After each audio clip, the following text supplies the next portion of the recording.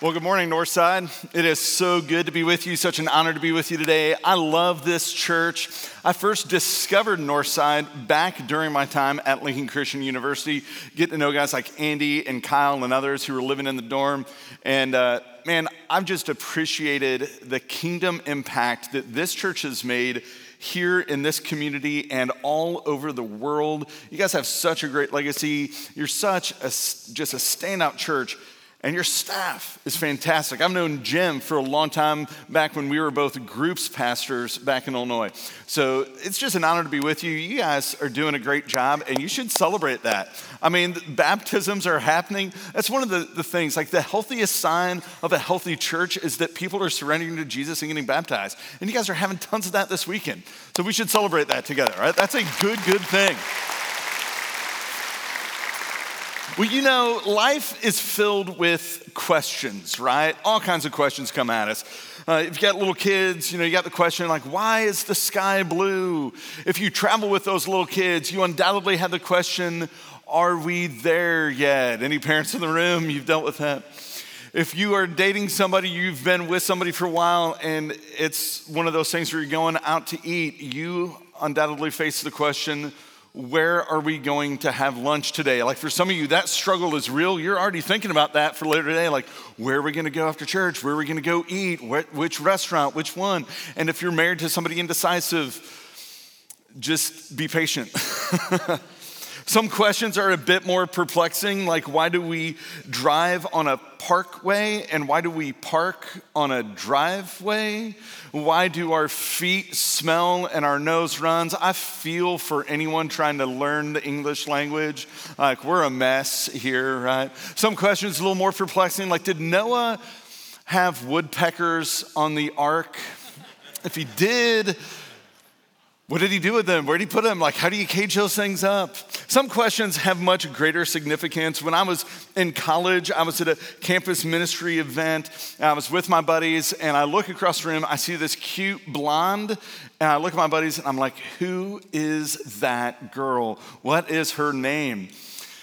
And then I discovered her name was Jen, and things went really well with Jen. 23 years later, she's my wife. We've got 3 kids, a grandbaby. I mean, it's awesome. But there was another big question along the way because eventually I got to ask her, will you marry me? Like, will you downgrade your life to hang out with me?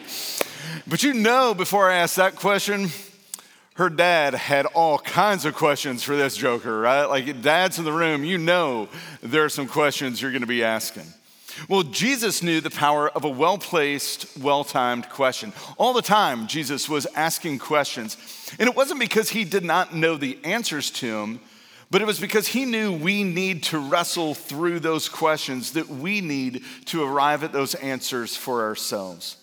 And today, we're going to look at 3 of the most important questions Jesus ever asked. And we're picking it up in Matthew chapter 16. Matthew was a friend and follower of Jesus. That's what a disciple was. Jesus was a rabbi, a teacher, and so his disciples were students who chose to follow him and sit under his teaching. And Matthew was one of those guys who later in life wrote an account of Jesus' life. We call that the gospel. And so the Gospel of Matthew, the first book in the New Testament, if you're newer to the Bible, that's all that means. And so we're picking it up in Matthew's gospel, chapter 16. When Jesus came to the region of Caesarea Philippi, he asked his disciples, who do people say the Son of Man is? And the Son of Man was an Old Testament title that Jesus had adopted for himself. Well, they replied, some say John the Baptizer, some say Elijah, others say Jeremiah or one of the other prophets. So question number 1, who do people say I am? Jesus throws this question to his boys. It's like, what's the word on the street? What are people saying about me? Who do they think I am?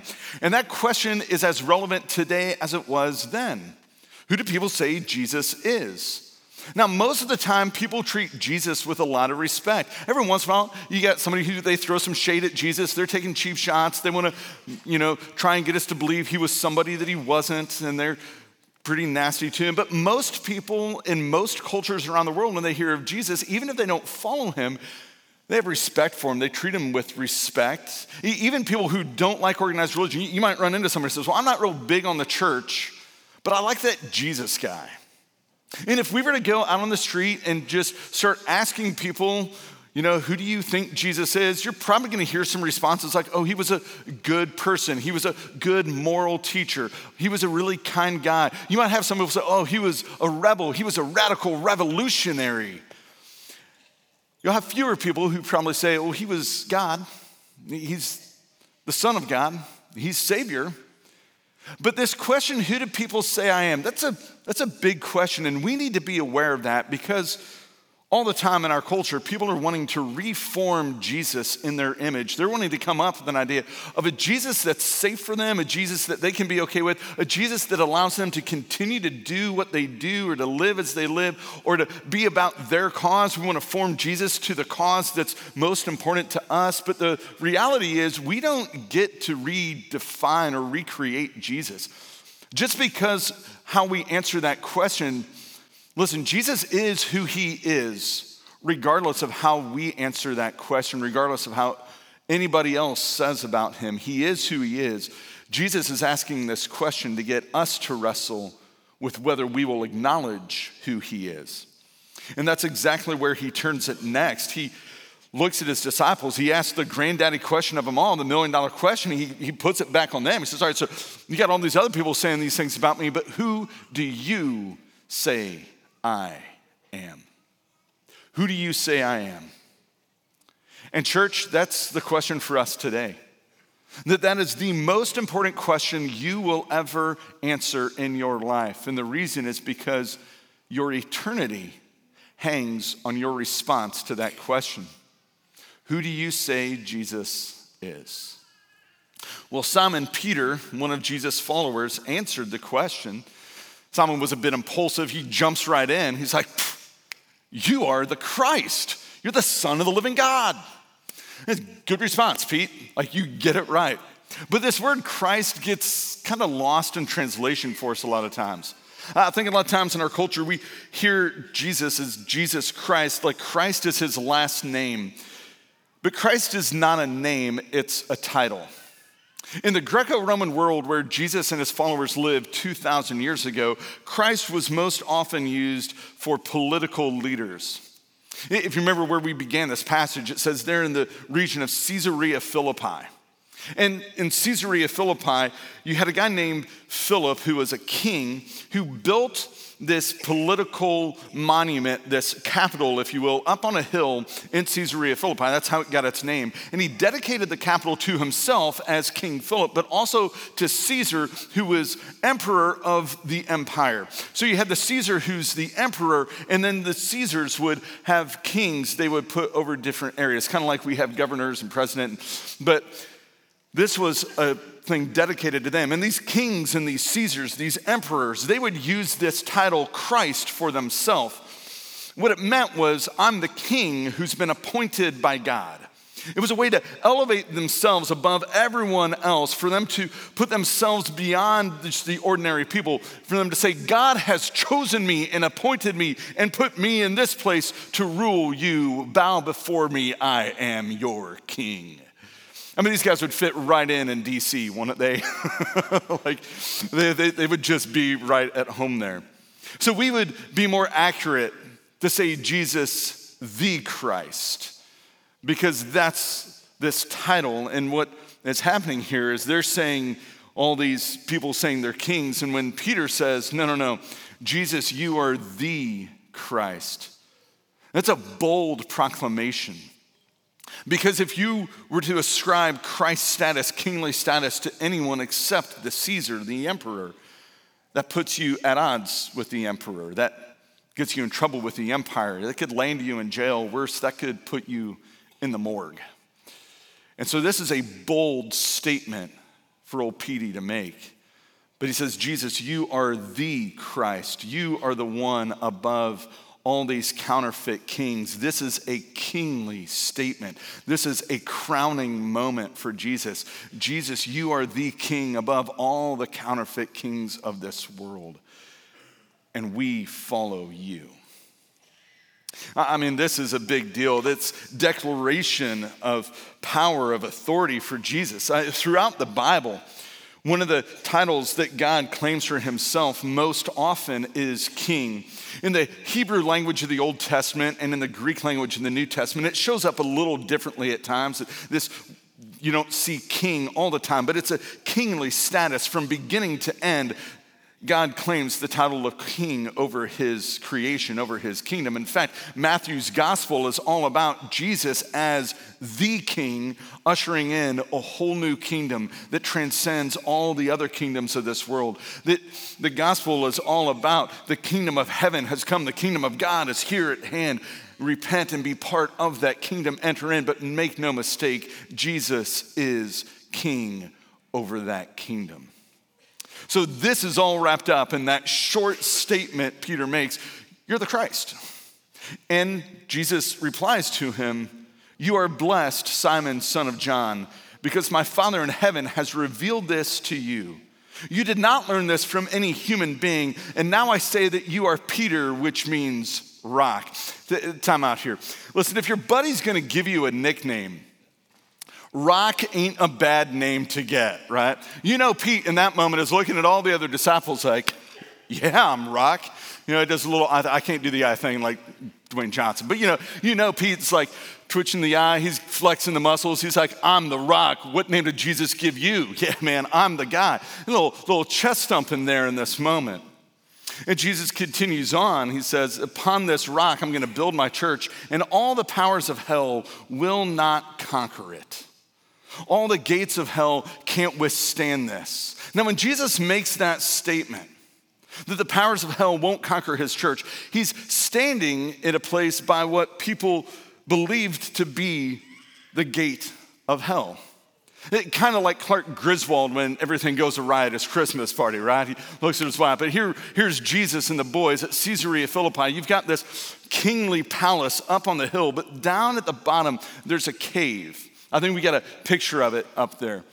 It's not the pretty one carved on the right, but the jagged one on the left. This is the cave. And I mean, it even looks like it's got these horns on it, right? Like this evil looking little cave. I mean, it's a scary place. And they believed that cave was the gateway to Hades, to hell, because inside of that cave is this well of water that's so deep they could not even measure it at that time. And they believed that well, that water plunged all the way to the underworld, all the way to Hades, all the way to the pits of hell. And that was the thoroughfare, the channel through which all the devils would enter into our world, the devils and demon forces. I mean, this is not the place that you take your buddies on a field trip, right? It's not like the boys following Jesus said, hey, Mom, we're going up to Caesarea Philippi. We're going to go visit the gates of hell. But that's where Jesus has taken them. And he makes this bold statement that those gates will not withstand his kingdom, that he's doing something even more powerful. In fact, it was in that cave that the Greek god Pan was believed to have been born. I think we got a picture of Pan as well. He's kind of a goofy looking, part goat, part man. He plays the flute. I don't know that looks as terrifying, but old goat boy god Pan there, from his name we get our word panic. He's the God who initiates terror and chaos and fear. And he's the only one of the Greek gods of that group that ever died. And so here, when Peter has said, you're the son of the living God, Pete is throwing shade at Pan. They're at the gates of Hades is what believed to be there. And Jesus is saying those gates will not withstand my church, my kingdom. We will prevail against all the devils of fear and chaos and panic in this world. Well, Jesus continues to go on. He begins telling his disciples plainly that it was necessary for him to go to Jerusalem, that he would suffer many terrible things at the hands of all the religious leaders there. Jerusalem is like the religious center point for them. And then he tells them, I'm going to be killed. I'm going to be crucified. But don't worry, because after 3 days, I'm coming back from the grave. Well, at that point, Peter takes him aside and begins to reprimand him. That's a bold move to reprimand Jesus. Let's just say that. Like a lot of people you might reprimand. Jesus probably does not rank very highly on that list, but he begins to reprimand Jesus for saying such things. Heaven forbid, Lord, he says, that will never happen to you, not on my watch. Because Pete is trying to make sense of what Jesus has said. Peter is just claiming, Jesus, you are the king. Yeah, let's go back to Jerusalem, but not for a cross, for the crown. Like, you're not gonna die. You're the king. He still has like earthly kingdom in mind. Like, they need to put a crown on you, put a throne under you. Like, that's what we're going to Jerusalem for. Death, that's not part of the picture. This just doesn't make sense to Peter. It doesn't make sense to the other disciples. They're trying to wrap their heads around what Jesus is saying. Like, no, we just like crowned you as king and you're saying you're gonna die? That's not how this works. And at that point, Peter gets reprimanded by Jesus. Jesus says to him, he says, Pete, you're a dangerous trap to me. So get away from me, Satan. So let that sink for a moment. Like 2 seconds earlier, Pete's doing the whole chest thump and chest puff and like, I'm the rock. And now Jesus is like, no, now you're the devil. It's not a good moment for Peter. Jesus looks at him and is like, Pete, listen, you are so focused on the things of this world that you can't see the things of God. You're seeing merely from a human point of view, not from God's point of view. So easy to get stuck there, isn't it, church?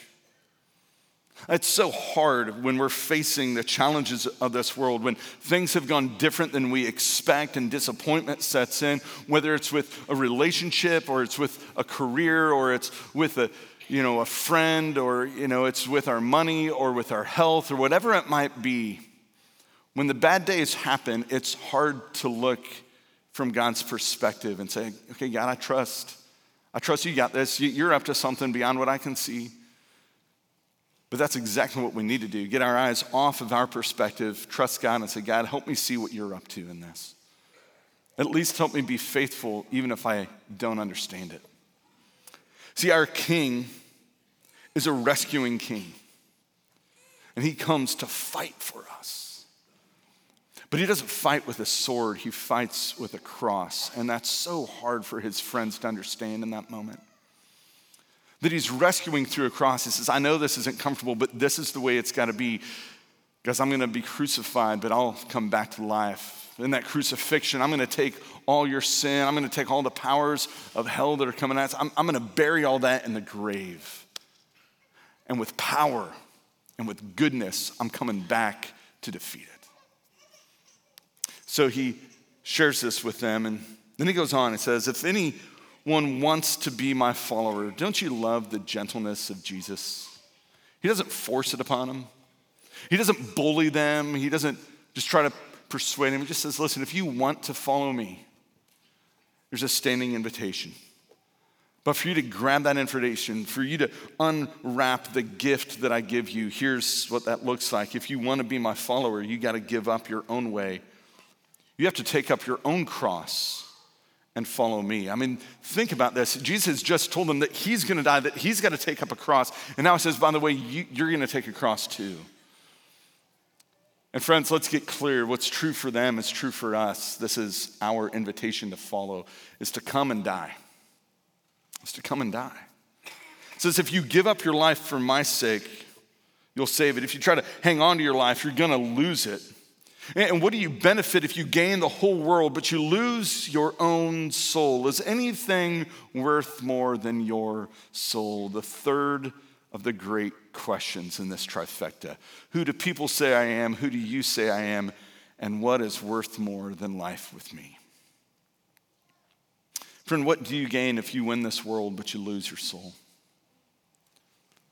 I don't know if you're anything like me, but in case you are, I get it. Like, I wrestle with some of those big ticket items that tempt me to trade my soul. Sometimes not even trade my soul, but things that will just kill my soul, will rot my soul, will make it wither.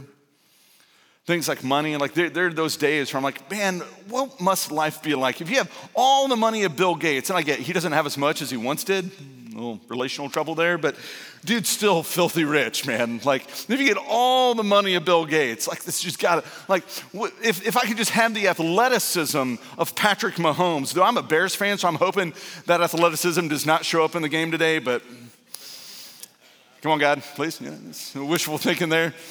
Doesn't look like God's a Bears fan. I'm just going to say that. So, but if I had all the athleticism of Patrick Mahomes, like, wouldn't that be great? Maybe if I had the perpetual youthfulness of Tom Cruise. That dude's like 60. How does he stay so young? The dude's a freak, right? I mean, if I could have all the fame of Hollywood, if I could have all the power of the politicians and the power brokers of this world, but let's get honest, man, most days, I would just settle for like, God, if I could just have a good day. Like if nothing goes wrong, and if you just stack those all the way until I die. Like that'd be really great. Like just never a bad day again. Just good day after good day. Wouldn't that be awesome? Like if the genie could come out of the bottle and grant us that. But how long is it gonna last? So we get all these good days, we get all these things, we stack them all up. Man, if we have all of that, if we just have one of those things, there comes a day when it doesn't matter anymore. There comes a day when you cross from this life into the next. And the barrier, the threshold between the two says that whatever you've done and accumulated here, most of those possessions you don't take with you. The only thing you take with you is love and the impact you've had on the people around you. Like there comes a time when all the toys get boxed up and put back and you're in a box and nothing goes with you there. And this is the radical counterintuitive thing that what Jesus says, because Jesus offers us all those things, in fact, more than, it's just delayed. Jesus said, you want all that? Listen, I've got a paradise that awaits you. I've got this resurrection life that's for you.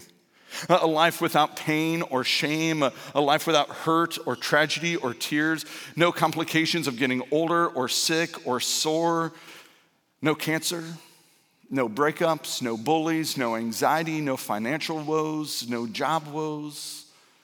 Just peace at its perfection and joy amplified forever.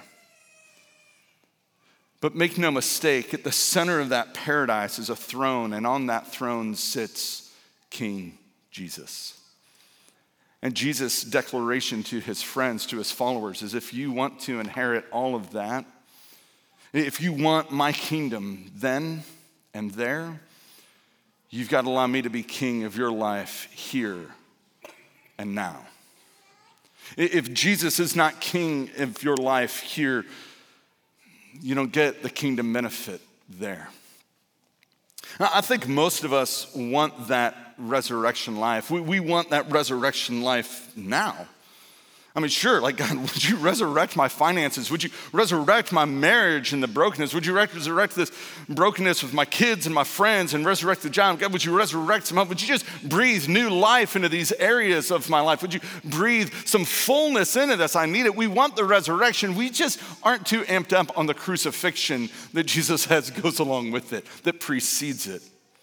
God, give me new life. Just don't ask me to die. I like how Eugene Peterson says it in his Message paraphrase of the Bible, verse 24. He says, then Jesus went to work on his disciples. Anyone who intends to come with me has to let me lead. You are not in the driver's seat. I am. Driver's seat. Now, I've got a pretty healthy marriage. I would even go so far as to say I have a thriving marriage. I've married a fantastic woman, and she puts up with a lot, so our marriage thrives. But if you were to join us in the car in certain traffic conditions, you may think me a liar on that statement. Because inevitably, in certain driving conditions, which we find ourselves in a lot of times in Louisville, there is one who's holding the wheel, steering the car, but there's another one in the passenger seat who offers tremendous commentary and insight into that driving. And especially, it's just all the better when the teenagers from the back seat are providing their own commentary of how we should be doing what we're doing. And now listen, in the Fitz home, that always is received with grace and appreciation and like a deep gratitude. Thank you for that information. I was not aware. If only. Friends, how annoying, how frustrating it must be for God when we're trying to grab at the wheel from the passenger seat. Like how frustrating it must be for him when we're trying to boot him from the seat, like, Jesus, you just get in the back seat. I got this one. Like, if Jesus is going to lead, if Jesus is going to be king, Jesus gets the driver's seat. I tell my kids to be careful. They're teenagers, and so sometimes they ride places with their friends. I say, anytime you get in a vehicle with somebody else, they're in the driver's seat, you're not. You are trusting your life to that person. Some of you right now are questioning who you rode to church with today. Like, oh, wait a second.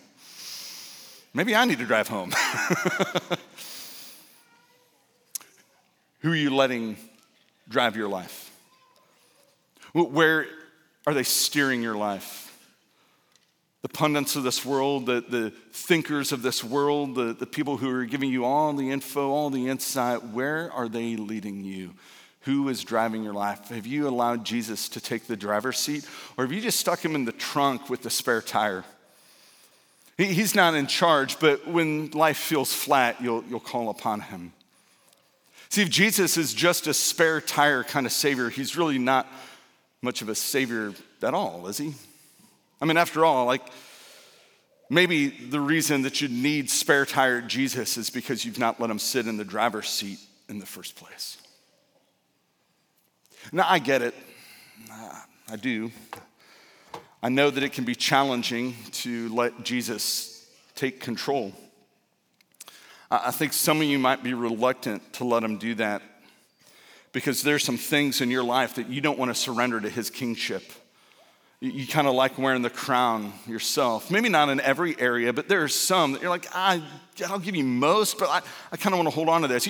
Maybe you're afraid of what Jesus is going to ask you to give up, or maybe you're afraid of what he's going to ask you to step into, what he might want to do to change things up. Maybe it's a relationship, or how you handle your money, or how you handle your private life, or any number of things. Maybe the problem for some of you is that you've got this idea that God is angry with you, that God is somehow against you. Maybe that God is disappointed in you. So hear me real clear on this. That is not the God of the Bible. That is not the Jesus of the Gospels. I've got 3 kids, and great kids, but they're human, so they mess up at times. And when that happens, my wife and I look at them, and we make sure they hear this from us. Like, look me in the eye, get this. I'm not disappointed in you. I'm disappointed for you because I know your hopes, your dreams, your desires. And I know that if you could rewrite this part of your story, if you could rewrite this chapter, you're going to write it a different way. I know that this was a mistake. And so I'm disappointed for you that this is out of alignment with who you are. I'm not disappointed in you. We have this fourfold saying in the Fitz house. When one of us messes up, whether it's one of the kids or it's my wife or myself, rarely is it Jen, more often it's me. We have this saying where we just look at each other and we say, hey, here, you need to know this. I'm for you. So whatever I'm offering as a suggestion from this point forward is because I want what is best for you. And that means I'm going to be here for you. Like, I'm not walking away. This doesn't change it. I'm not out. I'm not tapping out. I'm in this with you because I love you. And nothing you do is going to change that. And so together, we're going to get through this. This fourfold statement, I'm for you, I'm here for you, I love you. Together we will get through this. We didn't come up with that. Friends, that's the gospel. That's Jesus. That's the cross. That's what God speaks over you. He is not against you. He's for you. And the cross makes that abundantly clear, that the God who leaves the glory and the beauty, the throne and the kingdom of heaven, to step into the muck and the mire of this world, to climb up on a splintery cross and die for you, to take away your sin, to take away your guilt so that you might accept his invitation into brand new life. The God who does that for you is not a God who is against you. He's a God who's for you. And he loves you. Our God is a rescuer. He's a rescuing king. He does not fight with a sword. He fights with a cross. And he wins the battle every time. Remember what they tacked above him, the title they gave him when he hung on the cross, King of the Jews. They put it there to mock him. Problem was, they just didn't make that title big enough. Certainly he is King of the Jews, but he is way more than that. He is King of all creation, King of the universe, King of all eternity and all history, King of all kingdoms forever. His kingdom transcends them all. Do you remember the crown they put upon his head? Not gold and jeweled crown like this, but the crown of thorns they thrust upon, tearing his flesh, bringing the blood and the pain. See, the king who deserves the golden crown was willing to take the thorny crown. Why? Because he loves you. And he will do everything necessary to wipe away your sin, to restore relationship. We are the ones in rebellion. We're the ones staging the coup against the king.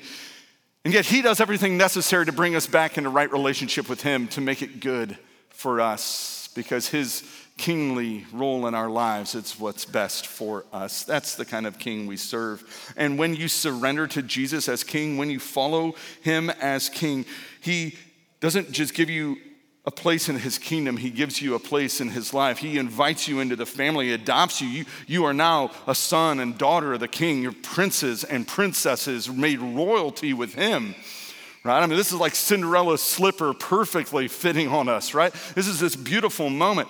And so the king prepares a place. Right now, Jesus is setting the table for a feast in glory for you.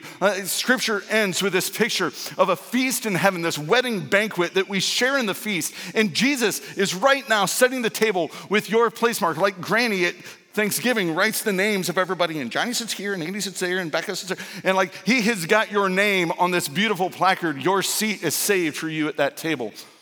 He's got a place for you in the palace of the king. And it's not like when you check into a real ritzy hotel and like, Mr. Johansson, we are so glad you're here. No. Like you got a placard on the door. It's permanent. You have a place in the palace. But way more than your seat at the table or your place in the palace is the place you have just for you in the heart of God. Because he's a really good dad who loves you and desires eternity with you. So he extends the invitation. But it's up to you. He just says, if you want to follow, the choice is yours. He won't force it, but the choice is yours. So friend, I don't know who you say Jesus is, but that's the question before us today.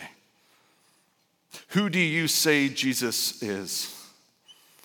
And I just want to invite you, if you say he's king, if you say he's rescuer, if you say he's leader in your life, then let's declare that. Let's state that together. So I'm going to do something a little different, maybe a little bold, but I'm going to invite all of you who claim Jesus as king to go ahead and stand in this moment. And together, we're going to declare this. I'm going to invite you to repeat after me Peter's confession. And let's say this with spirit. So repeat after me. I believe that Jesus is the Christ, the Son of the living God. He is my leader. He's my rescuer.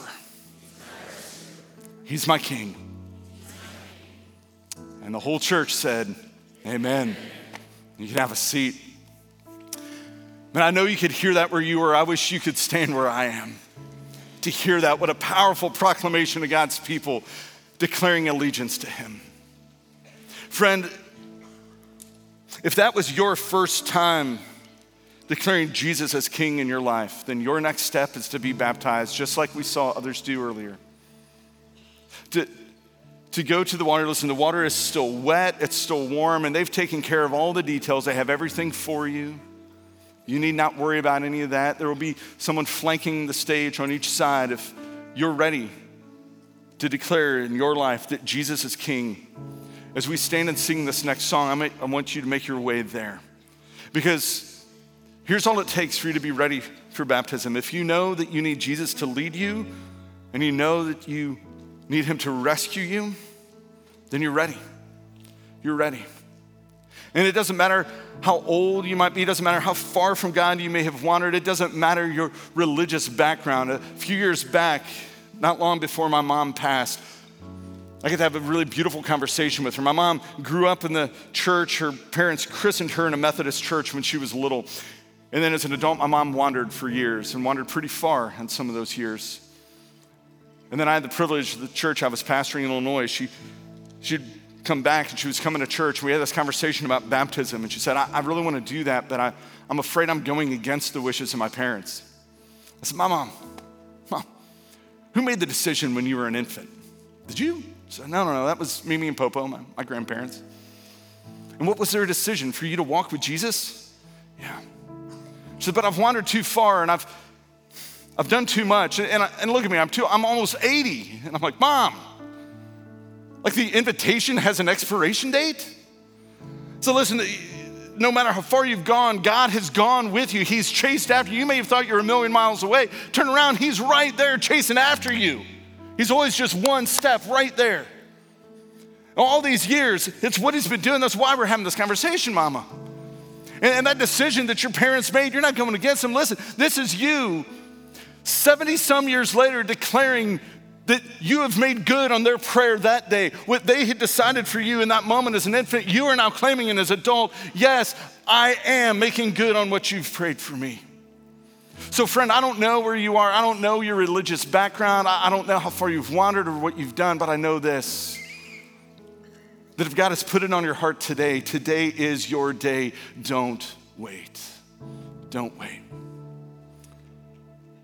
So I'm going to pray for us, and I invite you to stand as we pray. We're going to continue to stand as we sing. And if you have a decision to make today to announce Jesus as King of your life, then during this time, you make your way down beside the platform. God, we thank you that you are the reigning King, not just of eternity and not just of creation, but of us, that you have invited us into your kingdom. You have adopted us in as sons and daughters, princes and princesses of the Most High King who reigns forever in glory. We got to thank you that you're patient with us, that you're gentle with us, that you invite us to follow. And so God, in this moment, I pray that all of us who have claimed you as King of our lives, every one of us can probably identify some areas where we've tried to steal back that crown from you. God, help us to surrender to you with courage and with confidence that you are good and you are kind. God, help us to surrender those areas to you once again and maybe for the first time ever. And God, for those here today who have never before surrendered to you, God, we pray that today will be the defining moment in their life, that they will answer that question of who they say you are by saying you are their rescuer, their leader, their king. And that we as your people will celebrate with them. God, we pray this for your glory and yours alone. Amen.